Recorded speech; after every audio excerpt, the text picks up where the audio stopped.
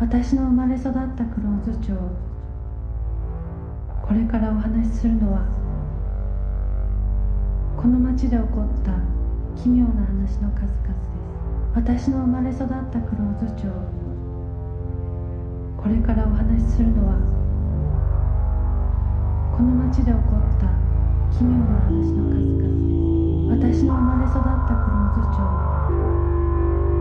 これからお話しするのは、この町で起こった奇妙な話の数々。私の生まれ育ったクローズ町。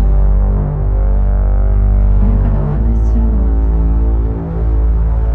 この町で起こった奇妙な話の数々。私の生まれ育った